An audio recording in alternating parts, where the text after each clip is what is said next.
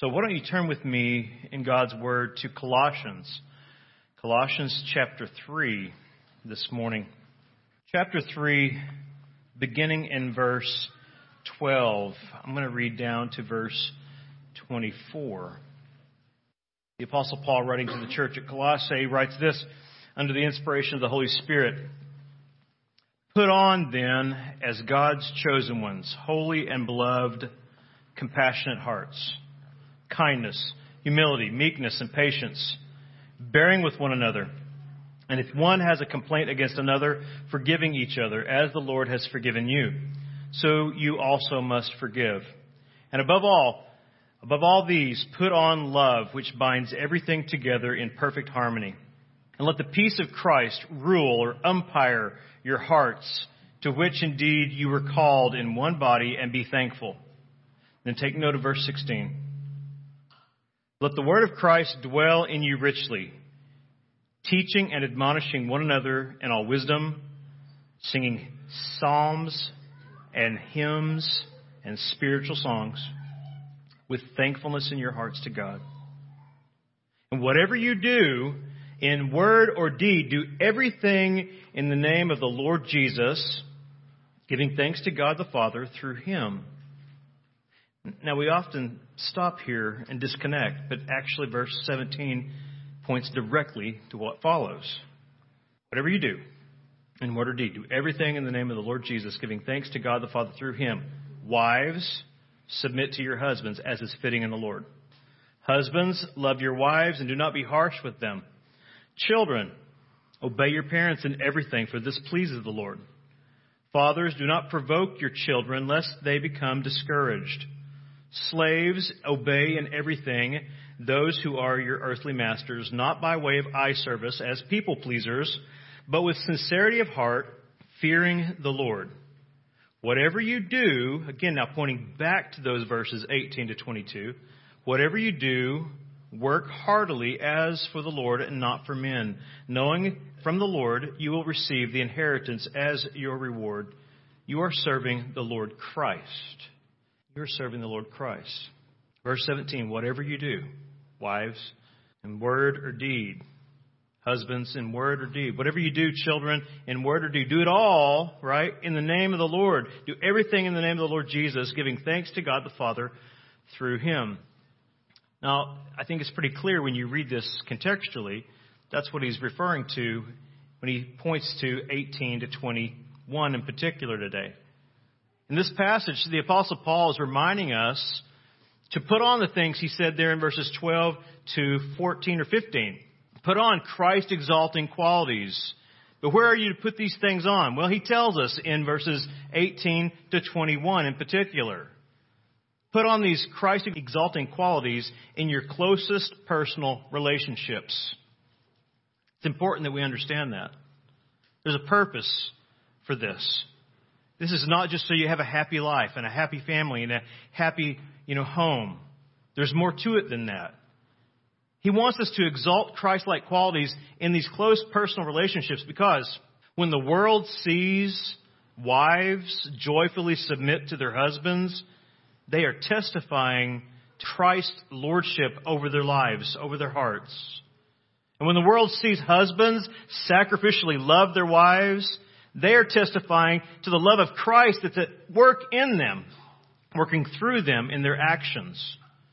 And when the world sees children trust and obey their parents, they testify to Christ's direction of their parents' actions and their hearts.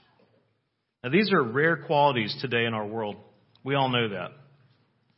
And here in verse number 16, in particular, and 17, we begin to see how these rare qualities are to be exhibited and how they are to be cultivated.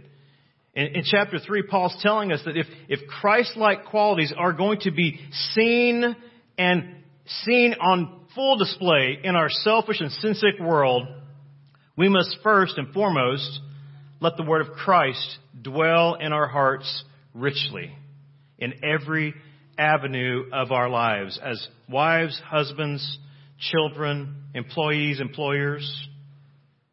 So this is kind of where Paul's going with his idea here and his thoughts in verses 16. He says, let this dwell in your heart, and then whatever you do as parents, as spouses, as kids, let these things bring glory to God. It's a progression of thought that's coming out of verse 17. So at verse 17, when we take note of the main point, he's saying, look, whatever you do, whatever you say, the way you speak to your kids, the way you speak to your spouse, whatever you do in word or deed, when you correct, discipline, encourage, submit, let it be done under Christ's lordship and for His glory and your good. And Paul's telling us here that when our hearts are ruled by the Word of Christ, the peace of Christ, the Word of God, it will transform every area of our lives as His people. That's what he's saying here. If the Word of Christ is richly dwelling in you, it's going to change your witness to the world through your family, through your marriage, through your relationship to your parents. The world will take notice. And they'll ask you about the hope that lies within you at this point. So he's telling us, I think, some very practical truths here. He's telling us that if you really want to see this happen, if you really want to see the Lord being exalted and glorified in this world, it needs to take place first and foremost in your home, in your personal, close relationships. When we're filled with the Word and the Spirit, that will happen. When you're filled with the Word, it means to be controlled by the Word of God, controlled by the Spirit of God.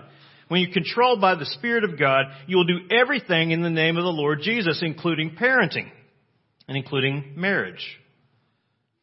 So to help us this morning, see how to do this, I want us to go with Paul back to this text and see again, there's this general command in verse 17, and he's moving from this general command into particulars. He's giving us the particulars of how we are to put on these Christ-like qualities practically in our closest relationships. Again, he shows us how to do that in verses 18 to 21.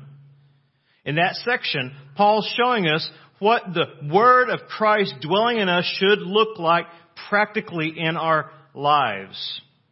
Here's an outline for you. In this passage, God is showing us how Christ-like qualities should be revealed in, number one, our marital relationships, and number two, our parental relationships. In 18 and 19, number one, we learn that our marriage relationship should reveal Christ-exalting actions in our closest relationship in life. Now, I know that verse 18, in our time and in our age, is not a popular verse for women to hear read publicly in church and then called to submit to. But that's what God's doing. He's giving us this word for your good and the glory of His name. And I want to try to help you understand this, again, from a biblical perspective and not from a worldly perspective, because submission from the world's perspective looks like domination. Looks like men lording it over their wives, harsh abusers of their wives. That's not what God has ordained here. In verse 18, it's describing how the Word of Christ should be manifest in a wife's life. Wives, submit. If the Word of Christ is dwelling in you, whatever you do as a wife, then do it for the glory of His name. And if His Word is dwelling in you, you'll submit to your husbands as is fitting in the Lord. He's describing how the Word of Christ should be manifest, ladies, in your marital life as women.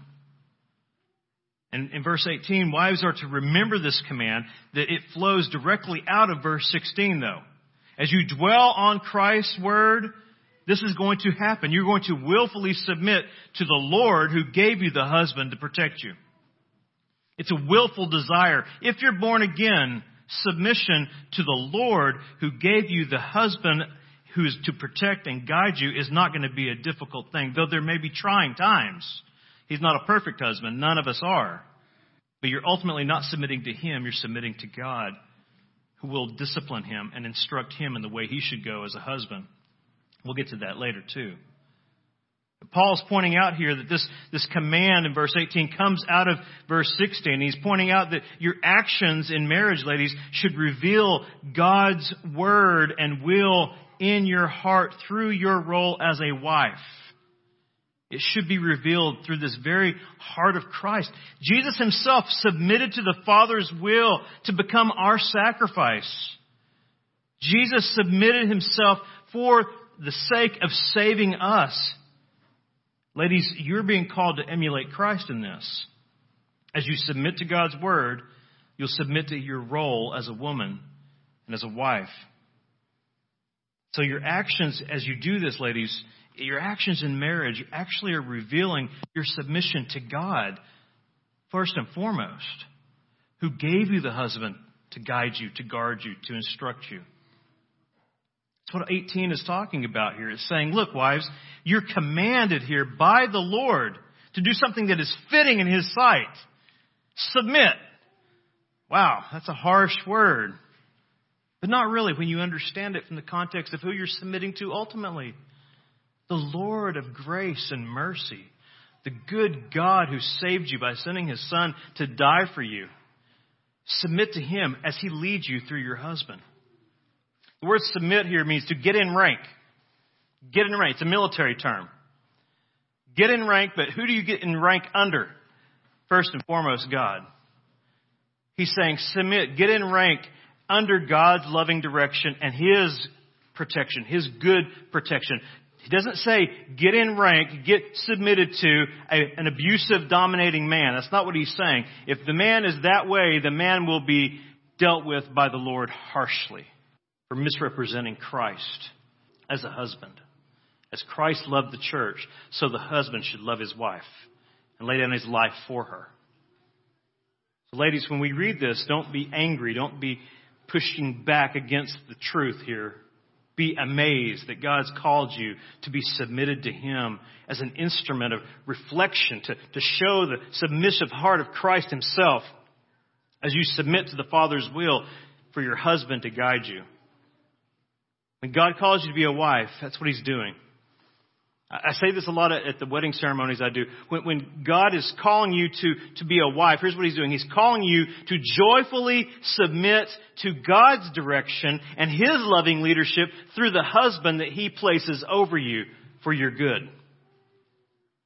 Verse 18, that word submission is focused on that. It's focused on God, not man. Submit as is fitting in the Lord. The wife who submits to her husband like this is doing it as fitting in the Lord. She's revealing Jesus' lordship over her own heart, her own actions, her own life, her mothering, through these willful acts of submission.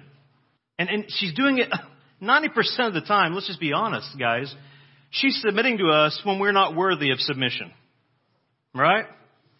She is doing it often in spite of the husband's shortcomings as a leader. If anyone knows our shortcomings, it's our wives. Yet she trusts God, even when we are astray in our leadership. She trusts God to put us back on track and to discipline us. And she willfully submits to the Lord. And the consequences of us doing it poorly mean we have to bear that burden, not her. When a husband leads his wife correctly, he's the burden bearer, pointing to who? Pointing to Jesus. He willfully took the burden of our sin upon himself. And when we do this poorly, when we do these things that we're called to do as husbands poorly, the consequences will fall upon us. But isn't that a good thing for the wives? The wives don't have to bear that burden. They're to be elevated in their role. They're to be protected.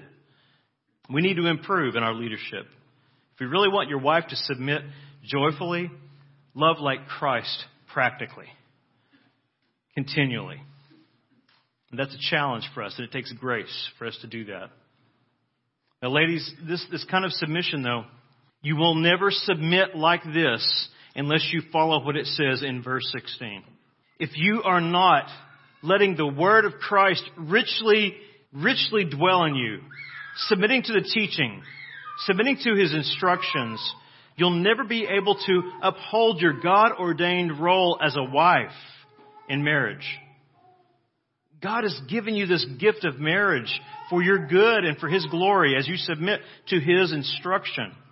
As you're placed under this husband, Know that He is there to do the good that God has ordained for all husbands who belong to Christ are to do. They are to bring you protection, care, provisions. They're to display to you the love of Jesus Himself. The love of Jesus is to be displayed through the life of the husband who lays down his own agendas for the sake of elevating his wife's needs and protecting her. That's the love of Christ being manifest in us. And they are protected by this. And it's a good gift to women to submit with this understanding. So now, when we talk about submission, though, I know, again, it's almost a foreign word to even say. It's like someone saying the word discrimination today. Sounds like it's an automatically evil thing. Although we're very discriminate, aren't we, when we leave this building today? I look both ways before I get on the highway. I'm discriminating. It's discerning. Submission is not an ugly word. It's a beautiful word. It points to Jesus. And it points to God's care and provisions in His order of things as He ordains men and women for different roles, complementary roles in marriage. But this complementary role and position we're given is something that man didn't invent. It's not a cultural mandate. It's a creation mandate. We need to be reminded of that. So let's go back to 1 Timothy chapter 2. Beginning in verse 11. This is what God has ordained. This is not what man has invented. This was not a construct of the Apostle Paul and Timothy in their time. This was God's original design. Verse 11. Let a woman learn quietly with all submissiveness.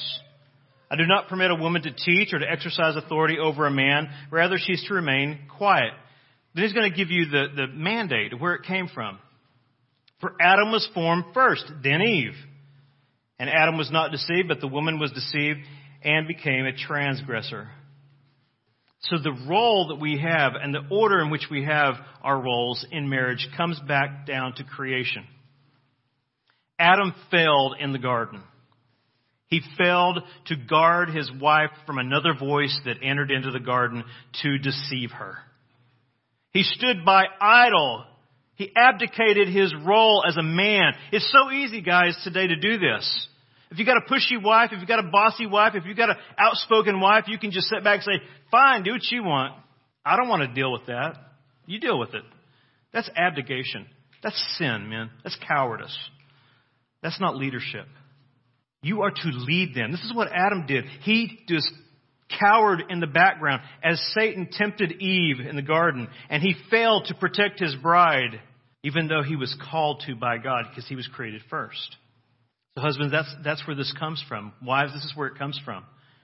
And that being the case, you need to understand then, ladies, that a lack of submission to your husband is not simply a fault in your character. It's not just your personality trait. A lack of submission to a husband is actually an act of disrespect and rebellion against God Himself, who ordained this role that you're in. And if you do not submit willfully to the Lord who gave you the husband to guard, guide, protect, and lead you, then basically you're going to bring about many actions in your marriage that are going to cause disunity, heartache in the family, divisiveness, misery, physical separation from one another, temptation. Now, it goes both ways, though. Naturally, if men fail in their role, heartache will follow as well.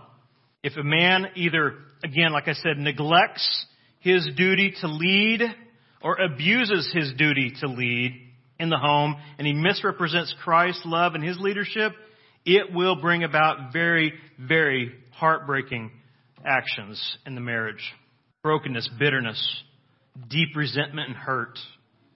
Listen, there's something just amazing about the difference between men and women that God ordained and wired into us. Men want to lead, but we are afraid. We are afraid.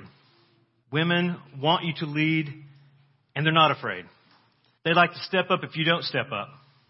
This is a battle that's gone on since the Garden of Eden. This was the thing that was going to happen. Eve was going to want to take the place of her husband because he failed to do his job. But God has called us not to fall under our natural condition, but to fall under His submission and His Spirit's direction to step up and do what we're called to do. Do the hard things, men. Lead. Sometimes it means it's going to be difficult. But if you're not leading your wives in love, protection, guidance, instruction, you are failing to represent Christ because He does that for His church. You're called to be an ambassador of Christ's love to your wife. That's your delegated position. Just because you're male doesn't automatically make you a leader over a woman. When you're married, God has delegated this leadership to you, but that leadership has to be guided by God's instruction, His Word. Verse 16 of Colossians. Our actions should manifest Jesus' love, His protection, not domination or abdication. So go back with me to Colossians 3. In Colossians 3:19, we're told how the Word of Christ is to be manifest now, not in just the wife's life, but now in the husband's actions in marriage. In 3:19 it says, husbands, love your wives and do not be harsh with them. Doesn't it say that? Love your wives and do not be harsh with them. Men, do you hear that? Look, my wife is like 99% perfect in my opinion. But that 1% that might not be perfect can make me become harsh because I sinfully respond to her need of grace. See, when we see weakness in our spouse, we don't exploit it. We step up and help them in it. We're called to come alongside our wives, not react harshly because they don't please us, because they don't get what we're saying, because we don't like how they did it. We're to come alongside when we see weakness in a brother or sister in Christ and lift their burden with them, carry it with them. Are we not to do that in our marriages? We must. This is where Christ wants His love manifest to the world, to the gospel picture of marriage. So men, He tells us this is a direct command from the Lord Himself. Do not be harsh. Do not be bitter. Do not be impatient. Do not be thoughtless in your words. Because guys, if you're like that, you're a lousy picture of Christ. You're a lousy picture of Jesus and His love. You know what harsh words do? Harsh words, when two men get into an argument, we can share harsh words with each other. And it hits pretty hard, hurts pretty deep for a minute. Then it rolls off. We get over it. We might even go golfing or fishing with the guy later. But men, when you use harsh words toward your wife, it cuts them deep. It cuts them deep and it lasts long. It cuts them deeply and it drives a wedge when it cuts them. It drives a wedge that will divide you, that will put you further apart from each other. And you need to have that divide bridged by the gospel. Not harsh words, but loving words, encouraging words. You know, I always find this statement really irritating when I do counseling with people and the guy comes in and he says, nobody here's done this, by the way, so I'm not telling on anybody here. But when a guy comes in and says, I says, what's going on in your life with your, wife and everything? He said, well, I just married the stupidest woman. She's such an idiot. And I say, okay, so you're angry because you have a stupid wife. Yeah. You married her. What's that make you? That usually stops the conversation at that point. So we give it back up a minute, let's think about this. We are to use our words, men, not to run down our wives, but to elevate them, to edify them, to encourage them in Christ. We're called to be helpers. We're called to be servants of Jesus. And I'll tell you this much. If I was in your home and you were in mine and you heard harsh words coming from my mouth to my wife, or I heard it from you to your wife, I would be shocked because if I did that myself in your house to your wife, I know your response. If I told your wife what an idiot she was in front of you, you would never let me get away with that kind of talk. So how dare we, as their brother in Christ and their spouse who is called to protect them and point them to Jesus, how dare we speak to our wives in a way that we would let no other man speak to her? Men, we must repent of our harshness and our bitterness toward our spouses, even in the height of our biggest disagreements. Die to yourself, take up your cross, and follow Christ. And we're called by God as husbands to represent Jesus' love to His bride. Where's the love of Christ displayed most gloriously for His bride? It's at the cross of Calvary. There on the cross, Jesus is dying for a wretched bride. A filthy, wretched whore of a bride. He dies for her. He lays down his life willingly for her, to rescue her, to cleanse her, to purify her, to make her a glorious bride that he will embrace and keep to himself and guard for eternity. Men, that's how we are to love our wives. And I promise you, if you do that, you'll be a blessing to your wives who are moms today, because you'll set that example for your kids. And they'll honor and love her as well. We're not called to be harsh. We're called to be Christ-like. Jesus is never harsh toward us, toward his bride. He's never bitter toward his bride. He's never impatient with his bride. He's never thoughtless in his words to his bride. We shouldn't be either. Look at Ephesians 5. Ephesians 5, 5:25 to 28. Here we see what we're called to do as husbands with our words and with our actions and with our lives. How we put on Christ-like qualities practically. This is what you're called to do. You're called to love your wife like Christ loves his church, patiently and sacrificially. Husbands, love your wives as Christ loved the church and gave himself up for her. Here's why. That he might sanctify her, having cleansed her by the washing of water with the word, so that he might present the church to himself in splendor, without spot or wrinkle or any such thing, that she might be holy and without blemish. That's what we're called to do. In verse 28, in the same way, husbands should love their wives as their own bodies. He who loves his wife loves himself. This is what it should look like. Christ sacrificially loves his bride, it says in verse 25. He gave himself up for her. He didn't only die for her, though, saints. He lived for her the righteous life as the protector and the provider of righteousness, who he was called to be for his bride. We are to sacrifice our lives to protect and to lead our wives in righteousness, to cleanse them through the washing of the word. The washing of the word, first and foremost, over our lives that will spill over onto their lives.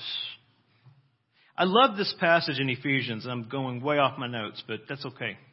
The church at Ephesus dealt with the temple of Diana, and it was full of temple prostitutes, male and female. You have to understand some context to the book of Ephesians. 90% of the church, those who were born again, probably were born again that were brought out of Diana worship, temple prostitution. So when you read what Paul's writing here about washing and cleansing his bride, you understand what this woman would have felt like when she came to her husband as a Christian. And he said, "What have you done? Who are you? Tell me something about you." And she said, "I've been a whore, been a prostitute at the temple my whole life." He says, "But you've been loved by God. You've been washed in the blood." And I could just picture this man taking a rag and wiping what she feels is the scum and dirt of her life away, cleansing her body and her mind, saying, "No, you're pure. You're beautiful. You're mine. I'm going to guard you. I'm going to guide you. I'm going to protect you because Jesus died for you. And you're holy in his sight." And this is what it looks like to guide your wives and love her like Christ. Carefully loving her, constantly cleansing her and protecting and nourishing her. That's what makes the gospel visible in our marriages, men. We are to manifest Jesus' love to our wives through these kinds of actions. When our wives feel defeated, depressed, discouraged, unable to do what they think they're called to do, we are not pointing out what's wrong with them in that. We are to go alongside them and say, "I want to tell you what God's doing in that through you already in me." I think our wives are the greatest illustrations of Christ's love and mercy and sacrifice that we have as husbands in our lives every day. We need to point those things out to them. Don't point out their flaws, their failures. They know them. If you see them, it's 90% true that it's your fault that they're in that condition anyway, because you're not leading them well. When we see faults in our spouse, that's what it lies at the heart of, is we aren't leading and helping them in those areas of weakness. We're called to do that as husbands. So here's a question for you guys. Are you joyfully doing this as a husband? Are you joyfully or bitterly leading your wife through your actions at home? Let me ask you this.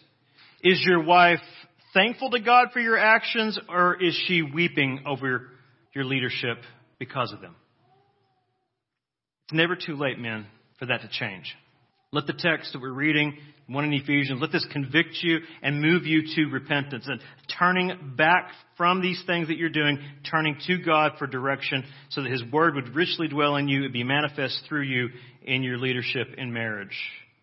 Now let's go back to Colossians 3. Colossians 3, 20 to 21. Here in this section, the apostle moves from how Christ's Word is manifest in our marriages to how Christ's Word should be manifest in our practical parenting. Let me read it to you. Children, obey your parents in everything, for this pleaseth the Lord. Fathers, do not provoke your children lest they become discouraged. So here we're being taught that our parenting relationships, just like our marital relationships, should manifest something Christ-like, right? It should manifest first and foremost the parents' and the kids' submission to Christ's direction. That's what it's saying. As you let the word of Christ richly dwell in you, you are submitting to God's direction as a husband and as a mom, and the way you parent your children. And you'll notice the weight falls upon the dad in this command to parent them well, to guard them, to guide them, to instruct, to correct. That's all implied in verse 21. In verse 20, though, he's addressing, obviously, kids. So kids, if you're here, he's addressing you. This is a command to you. If you're not born again, it doesn't matter. It's still a command to you. God's given you your parents as a gift. You are responsible before a holy God to obey what He says. And if you can't do it, it's because you need grace. And there's only one way for children to find grace. That's by looking to Christ. Putting your trust in Jesus. His life that He lived for you as a child, as an adult, His life was imputed to sinners like us, given to us, put on our account. We are now protected by God's life in Christ given to us, and you can have the grace that is necessary to be obedient. Do what this command says. But He's addressing children. Now, in particular, He's not talking about adult children outside of the home. He's talking about children who are offspring that are still under the care of parents. It's a particular word that's used here. So we can't apply this to a parent and a child relationship if the child is an adult and he's living in sin and doing things that are wrong. You can't say that the parent is failing at that point. He may have failed or she may have failed at some point, but ultimately that child is responsible to God for their own actions. But here the children are being commanded to obey God who gave them parents to protect them. But here's my question when I read that. How do our kids learn to do this if they're not born again? Well, they need to see the gospel at home and the relationship between the mom and the dad.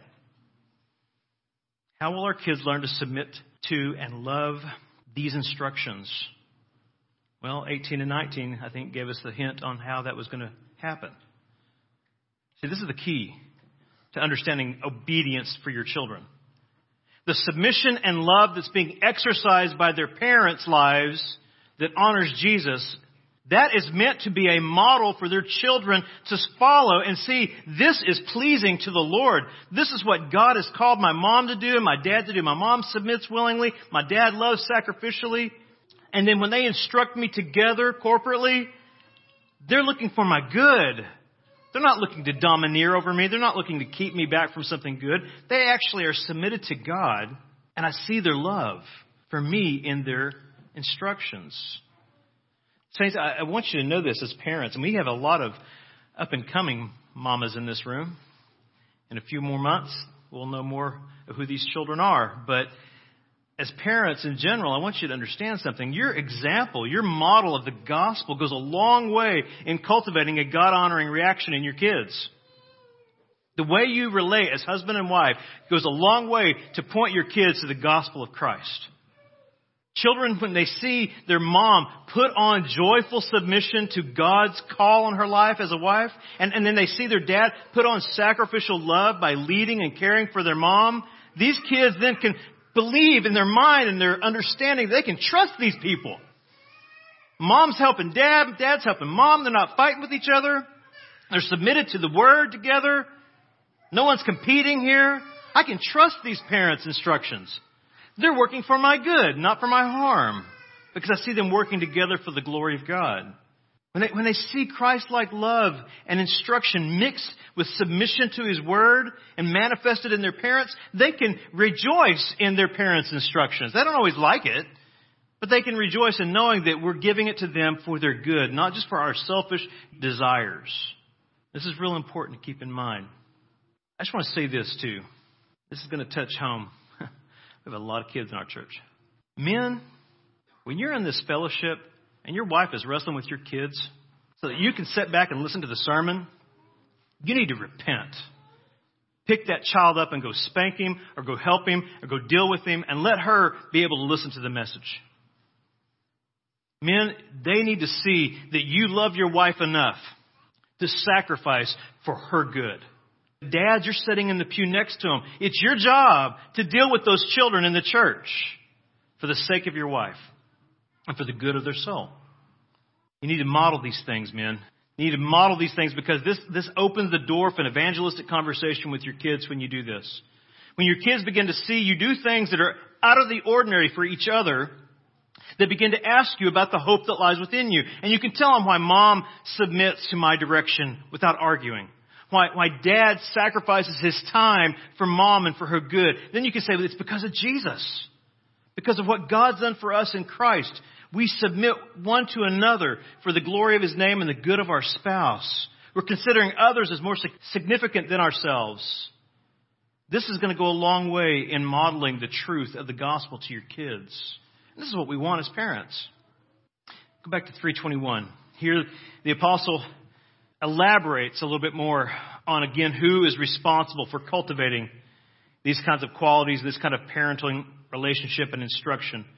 And he's telling us very clearly that the responsibility of training our kids to learn how to obey the Lord and honor their mom is put into the hands of their fathers.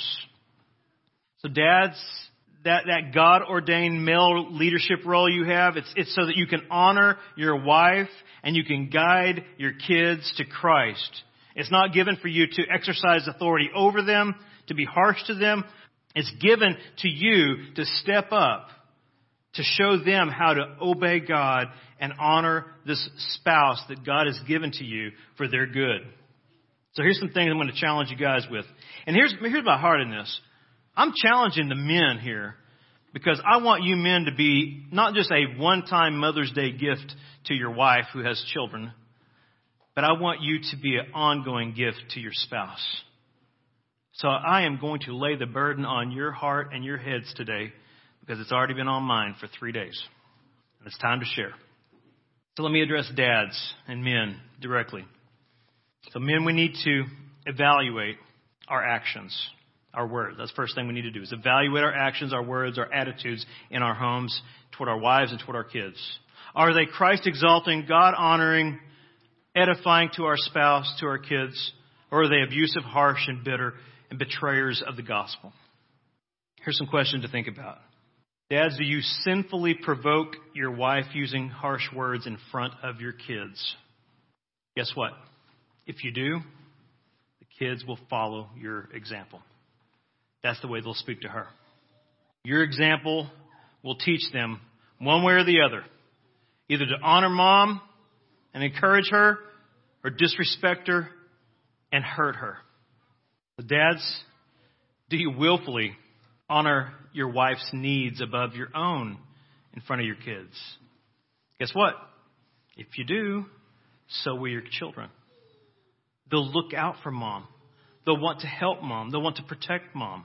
Now, men, we don't do any of these things perfectly. I, for one, say that's my biggest problem. I see what I'm supposed to do, but I don't do it. I'm in Romans 7 with Paul. I'm doing the things I don't want to do, and the things I need to be doing, I'm not doing, and it's just driving me crazy. But my wife and my children need to see me repenting of this. Men, be humble enough to confess your sin when you fail to your wife and to your kids.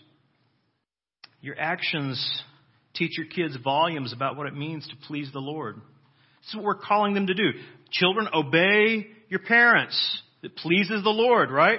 Obey your parents. Well, you're going to have to teach them why that's important. You're going to show them why that's important. And kids will react. They'll react to our loving direction and our example, or they'll react to the lack thereof. If kids don't see patience and leadership and encouragement, they won't trust you. They won't trust your direction, your correction. They won't trust that it's coming for their good to protect them and help them in the future. So men, when we fail to put on these qualities, these Christ-like qualities in our correction, in our care of our spouse, it often leads to what we see in verse 21, which is heartbreaking. This is what it does. When men fail to lead their wife well, they usually fail to protect and guide and instruct their kids well. And it does something devastating to both. It's discouraging. Verse 21, he's telling us very clearly what fathers are not to do. Fathers, do not provoke your children lest they become discouraged. Provoking your children to despair, discouragement, or exasperating your children is what he's talking about. Through your harshness, your bitterness, your impatience toward his mom even, her mom. And it's a very devastating word that the Apostle Paul uses here, provoking. Do not provoke. Provoke means to break the spirit. Do not break the spirit. In other words, do not break the spirit to produce despair and give no hope of change or grace. I know how dangerous this is for dads because I'm an expert at doing this wrongly. I know this from experience, and I need the rebuke that's here. It's easy for me to provoke my kids to the point of just basically making them feel completely like they have to give up. That is not Christ-like fatherly love. I am not to break them. I am to point them to Christ, who was broken for them, to give them hope that there's forgiveness when they fail. When they don't obey the Lord, they're in the same camp as me. They need grace. They don't need discouragement. They don't need to be pounded on. They need to be lifted up toward the cross of Christ and say, this is the only hope for sinners. And I am a sinner. You are a sinner. But God loves to save sinners. Confess your sins. Look to Christ. You will find freedom in obedience to Christ. Joy in obedience to Christ and His will and His word. We need to understand as husbands, this is our great mandate. This is our masculine mandate as men. We're not called to be heavy-handed in our correction. We're not called to be disparaging in our words. We're not called to be constantly ridiculing our kids. We're not called to avoid encouraging our wives. We're called to magnify Christ in every personal relationship in our life, and especially the closest. When children don't receive the kind of encouraging words, correctives that are grace-driven and gospel-driven, when they don't receive that, instead they find themselves being provoked to despair, they'll begin to live without hope.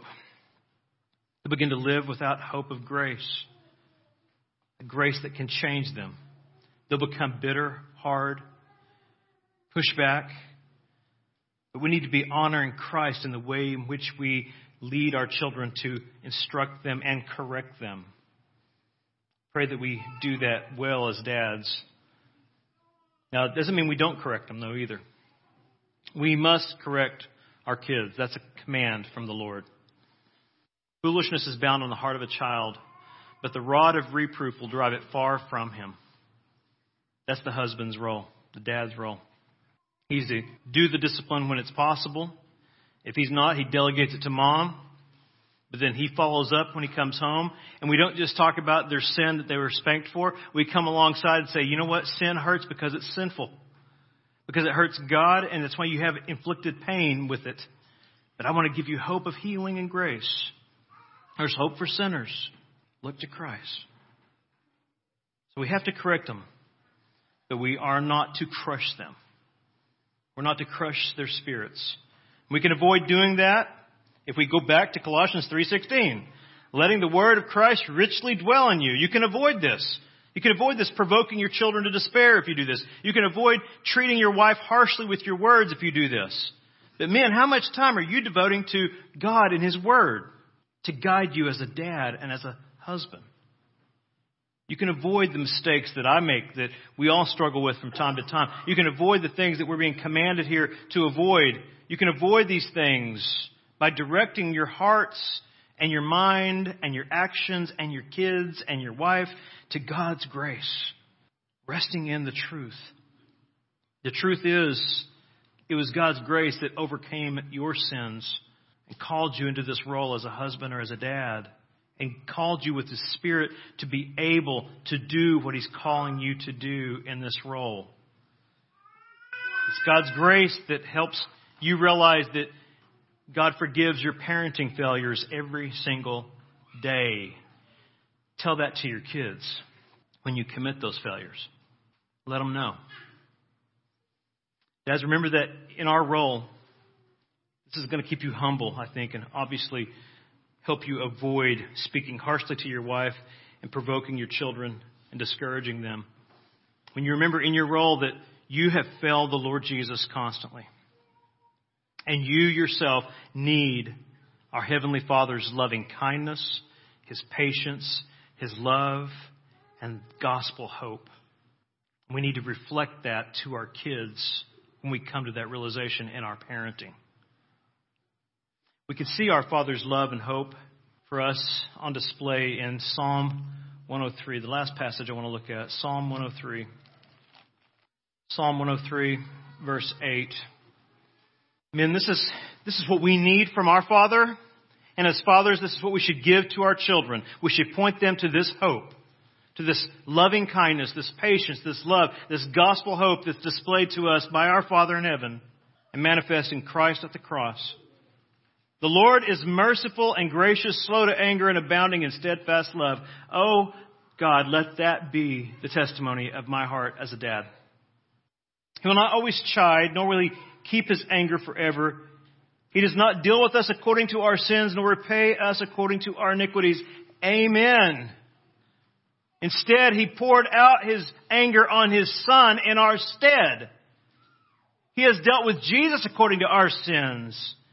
And when I deal with my little sinners, I should not forget this. This was my only hope. This is their only hope.